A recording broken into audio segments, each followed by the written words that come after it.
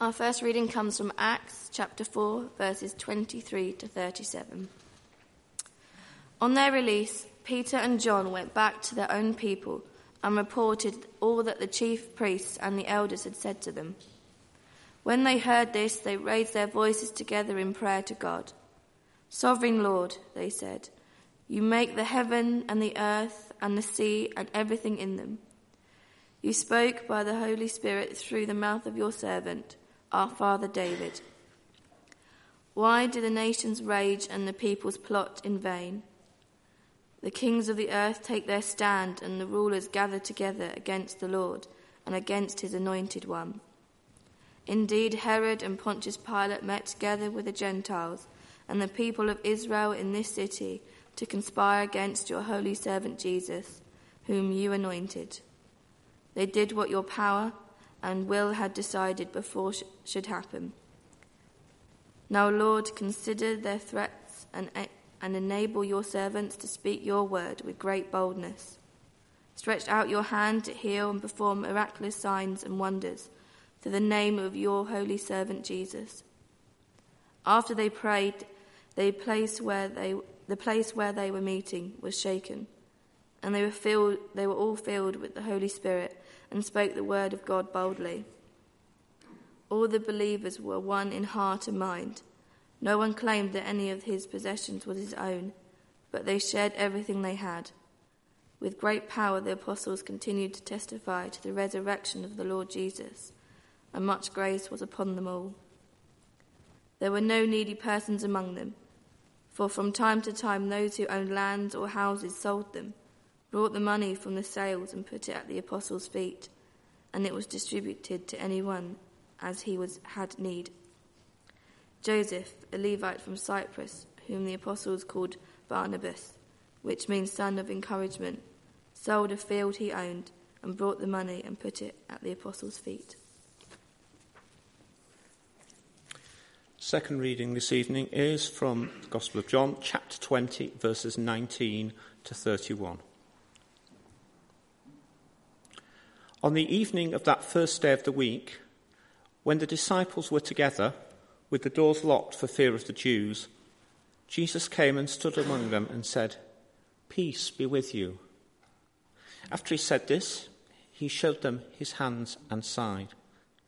The disciples were overjoyed when they saw the Lord.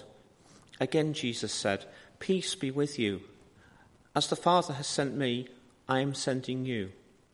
And with that, he breathed on them and said, "Receive the Holy Spirit. If you forgive anyone his sins, they are forgiven. If you do not forgive them, they are not forgiven." Now Thomas, called Didymus, one of the 12, was not with the disciples when Jesus came. So the other disciples told him, "We have seen the Lord." But he said to them, "Unless I see the nail marks in his hands, and put my finger where the nails were, and put my hand into his side, I will not believe it." A week later, his disciples were in the house again, and Thomas was with them. Though the doors were locked, Jesus came and stood among them and said, "Peace be with you." Then he said to Thomas, "Put your finger here. See my hands. Reach out your hand and put it into my side. Stop doubting and believe." Thomas said to him, "My Lord and my God." Then Jesus told him, "Because you have seen me, you have believed. Blessed are those who have not seen and yet have believed." Jesus did many other miraculous signs in the presence of his disciples, which are not recorded in this book. But these are written that you may believe that Jesus is the Christ, the Son of God, and that by believing you may have life in his name. Amen. I saw a cartoon by a guy called Joshua Harris that had 3 disciples stood together, with Thomas being one of them. And Thomas said, "All I'm saying is that we don't call Peter denying Peter, or Mark ran away naked Mark. Why should I be saddled with this title?" And he has a point. Thomas is known as a doubter. Throughout history, he's referred to as Doubting Thomas, and I want us to begin by considering whether that is a fair title or not. Now, first of all, imagine yourself in his shoes. People don't rise from the dead, so it's unreasonable to expect someone to just believe that. The implications, if it were true, were so incredibly significant that we can't really blame him for wanting evidence. He simply made a reasonable statement in an unreasonable and once-in-a-lifetime resurrection situation. So what exactly was it that he said that gives him this title of Doubting Thomas? Well, he said, unless I see the scars, etc., I will not believe. And it's that word unless that we seem to have a problem with. But Thomas is being honest about what he needed to believe, this unbelievable thing that had happened. And because of that, we label him as a doubter. I wonder if we do that, because if one of the disciples doubts, then it's okay for us to doubt too. But that statement from Thomas might surprise us nonetheless. Throughout Jesus' ministry, Thomas had been there. He'd seen all of the stuff that Jesus did. He'd seen the miracles. He'd seen all of that stuff firsthand. And Jesus had told him what was to come. He was there through all of it. And yet all of that was pushed to one side with the demands that he makes. He asks to see the nails, the nail marks. He asks to put his finger in and put his hand in his side. Even though on the basis of his own experience, he knew that Jesus was in the habit of doing things that people didn't expect. He knew that Jesus was in the habit of performing miracles, but he still found it hard to believe this one. And to be fair, imagine you'd been away for a week and you came back to church and we were telling you that somebody amazing and famous had been to visit us that week unexpectedly. You'd probably want evidence. You'd probably need a few people to verify that to make sure you believed it. And see, Thomas wasn't there. He didn't get to see what the other disciples had seen. He never got to see the scars on his body first time. He never got to see that Jesus really was alive and risen from the dead. And we don't even know why he wasn't there. It could be that he was the kind of person who chose to deal with his grief alone. Perhaps he was so upset that being on his own was the best thing. He went off alone while the others met together. He could have popped out for something, for all we know. But whatever the reason, the news that Jesus had risen from the grave was unsurprisingly unrealistic to him. It was wishful thinking. He refused initially to believe it. He couldn't quite believe what the other disciples had told him. And after making this demand about what he does need to believe, in order to believe, Jesus appeared to him. He was behind locked doors when Jesus appeared and invited him to see his hands, to put his finger on the nail marks and to put his hand in his side. Jesus mirrored the request of Thomas, which made it all the clearer that this was Jesus. He knew what Thomas needed to believe, even though he'd not physically been there when he'd said it. The risen Christ met Thomas on his terms, and Thomas no longer doubted. But there was another aspect to what Jesus said to the disciples that I want to consider. Just for a moment, think how it must have been for all those disciples in the room that day. The last thing they did before Jesus was arrested was to flee and to deny knowing him, despite the fact that they'd each said they'd be willing to die for him.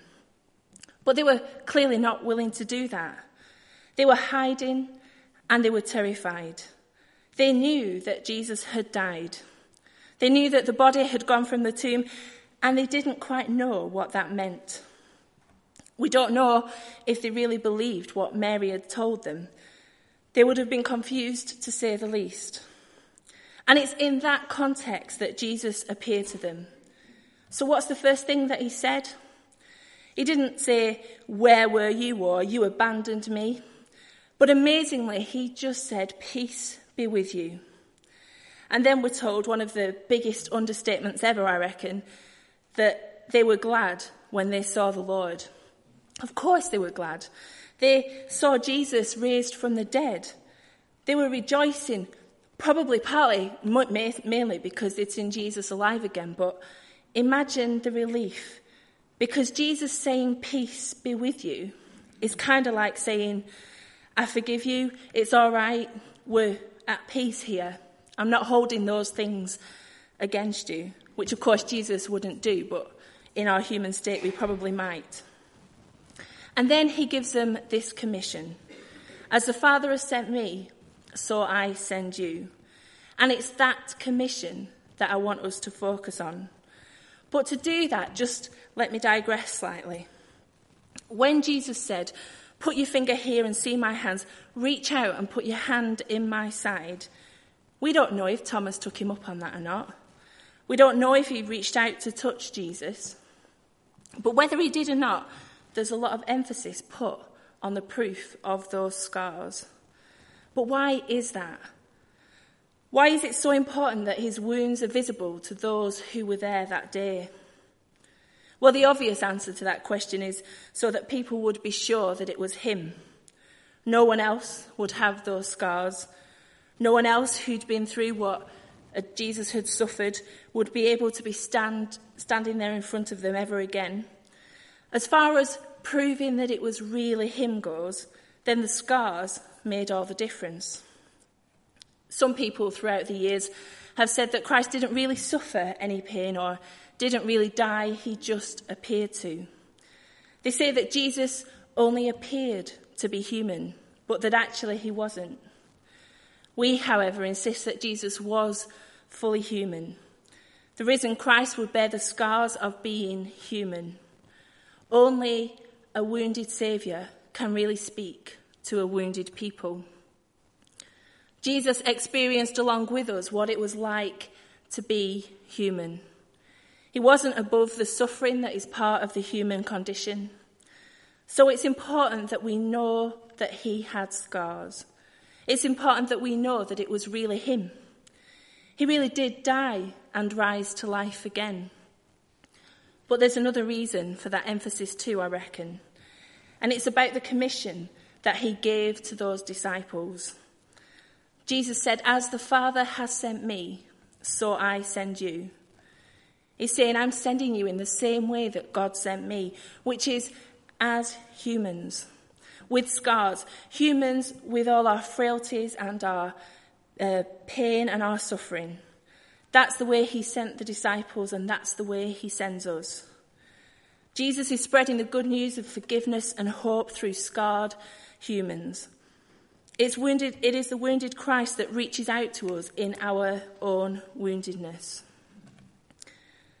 Jesus sent the disciples out as someone who shared their pain, who'd experienced their hurting and suffering. And we're told that it was after 8 days that Christ appeared to Thomas. The 8th day was significant in those times. The 8th day is the fulfillment of priestly ordination, the day for the dedication of the firstborn, a day to mark in circumcision the covenant relationship, a day of gratitude, and a day of offering. So I wonder if there's something significant about this happening on the 8th day. And it being the 8th day that Thomas declared, "My Lord and my God," and after which he was sent out for service along with the others. And it's that being sent out part that we often miss when we think about doubting Thomas, or perhaps I should just call him Thomas. We only see part of the picture if we end at his questioning and then his declaration of faith. We miss so much when we leave it once we know that Thomas now believes. He went on from there to spread the gospel into many, many places. You see, Easter gives us a new hope for the future and for now. It's about living in a broken and imperfect world, but in a new way. Thomas went on to spread the good news of Jesus as he'd been commanded to do. So when Jesus said, I send you, He said it to a group of scared men who were hiding in a locked room. They didn't probably really understand what had just happened to Jesus, and it was in that state that he said, "I'm sending you." They didn't have to come to terms with everything that had just happened. They didn't have to pass some sort of test. They didn't even have to pull themselves together and to be checked that they were okay before they could be sent out. They were ready as they were. And then we're told that Jesus breathes on them. That's a little bit strange at first. But in the Bible, breathing on something was what God did to bring it life. When he created Adam, he breathed into him and he brought him to life with his breath. God gives life through his breath. And in that sense, the disciples in that locked room were dead and lifeless. They were dead in their denial of Jesus. They were dead in their sins and the way they disowned him and the way they let him down. But Jesus breathed on them and said, "Receive the Holy Spirit." Jesus, who until that point had been dead, breathed life, the Holy Spirit, into weak disciples. And then in receiving that power, the disciples were then commissioned to go out and do the same. Jesus knew what the disciples needed, that they needed to hear and see and touch. And then he sent them out, and he does the same to us. Jesus comes to us in our fearful, dead, inadequate, failing state and says, "Peace be with you. And as the Father has sent me, so I send you." The disciples received power through the Holy Spirit to spread the good news of Jesus and to work for the kingdom of God. And you know, the great Easter truth is not that we're going to live newly after death, but that we are to be new here and now by the power of the resurrection. As Christians, we're all about Easter and what difference that makes to us. But as we've probably eaten all our chocolate eggs and as the lilies have faded and wilted, it's very easy to make Easter Sunday a day to remember rather than a truth to be lived. And actually, those first Christians who had direct experience of the risen Lord don't seem to have it much better than we did or do. There were various people who didn't do it all well after the resurrection. The women at the tomb seemed to have forgotten that Jesus said that he'd rise to life after 3 days. It took the angels to remind them of that fact. And then when they ran back to tell the other disciples, they didn't believe them either. And as for Mary again in the garden, well, she thought that Jesus was a gardener. Their immediate responses weren't all that great as it happens. But when Jesus appeared to those disciples and breathed on them and gave them the power of the Holy Spirit, it was like fast forward to Pentecost, which is what we celebrate at the end of the Easter season. The Spirit-filled disciples were now filled with faith instead of fear, and they began to take up the ministry of Jesus on earth, to become the body of Christ here and now by the power of the resurrection. And Thomas, well, he goes down in history forever as Doubting Thomas for his refusal to accept the testimony of others. But he actually demanded his own experience of the risen Lord. And I wonder if actually we're a little bit too quick to make him the poster boy for faithless doubt. Why don't we see his questioning as one of his great virtues? The fact that he's absolutely refused to say that he understood what he didn't understand. He wouldn't say that he believed something that he didn't believe. He had a refreshing honesty and would never still his doubts by pretending that they didn't exist. Thomas had doubts, but he refused to surrender to the fear which kept the disciples closed up in that locked room. He not only ventured out, but he had the courage to return again. And he insisted on his own experience of God. Thomas is often pointed as someone Christians down the years can relate to. The second, third, and however many generations of Christians who inherit the stories of the risen Christ, but must at some point insist on their own experience of him. In that way, Thomas changes from being an example of faithlessness to one of courage. Courage because he's trusting that there are no doubts so profound that God cannot answer them. To believe that Jesus cares enough to turn up again a second time, a third time, or however many times, to breathe the power of the Spirit into people's lives. We have the privilege and the responsibility of being the church in the world, of being Jesus on earth. We are the place where people should come to seek the risen Jesus, bringing their doubts and their questions along with them, and seeking that breath of new life that God offers and only he can give. It was only through asking the questions that Thomas got the answers.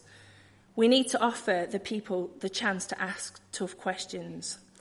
But we should also expect Jesus to show up and fill us with the power of his Spirit, because it's only when we're filled with the power of the Spirit that we can be the witnesses that we're called to be. I heard of a christening that took place in which after the sprinkling of the baby, the vicar said, "Welcome this new Christian." And I'm not going to get into the theology of that right now. But he said, "And how is she going to learn to become a Christian?" And holding her high in his arms to face the congregation, he said, "By watching you." And so I wonder if it's actually possible that this incident with doubting Thomas is not so much about his disbelief, but about the failure of the other disciples to act out theirs. After all, why should Thomas believe what the other disciples were saying when they're still cowering behind a locked door? If they've seen the risen Christ and received the Holy Spirit, then why didn't they act like it? And so the obvious question is this: when people come to us to seek Jesus, do they see us moving out into the world in the power of the Spirit, in spite of any doubts we might have? Or do they see us cowering behind locked doors for fear of the unknown? What would they learn about being a Christian by watching us? Easter Sunday has been and gone, but what difference does it make to us? Do we act as though we've met with the risen Jesus? Do we pass that excitement on to the people that we meet? Or do we hide ourselves away because of our fear? We need to remind ourselves, even if it's only a week after Easter Sunday, that because Jesus rose to life again, then that changes everything. Because of Jesus, we don't need to fear. We don't need to worry about what the future holds, because we have a God who is greater than anything or anyone. Easter Sunday makes a difference to our future. The past is exactly that, and all of the ways we've messed up don't affect us anymore, because Jesus gives us a different future. And those things we regret, we can leave them with God. But when we dare to believe in the risen Jesus and the power of the Holy Spirit, that it's then that we can live the life that God intended for us. It's when we remember that Jesus said, "Peace be with you," and we remember the difference that Easter makes, that we can face the future with confidence. Easter is not about one day, but it's about a way of life and a different way of living.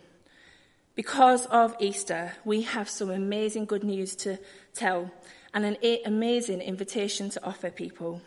Let's do that with confidence, knowing that we do so in the power of the Spirit, with nothing to fear, but a life-giving hope to offer to others and for ourselves. God accepts us as we are, doubts and all, and God can use us as we are too. So let's close our service by singing "Just As I Am" without one plea.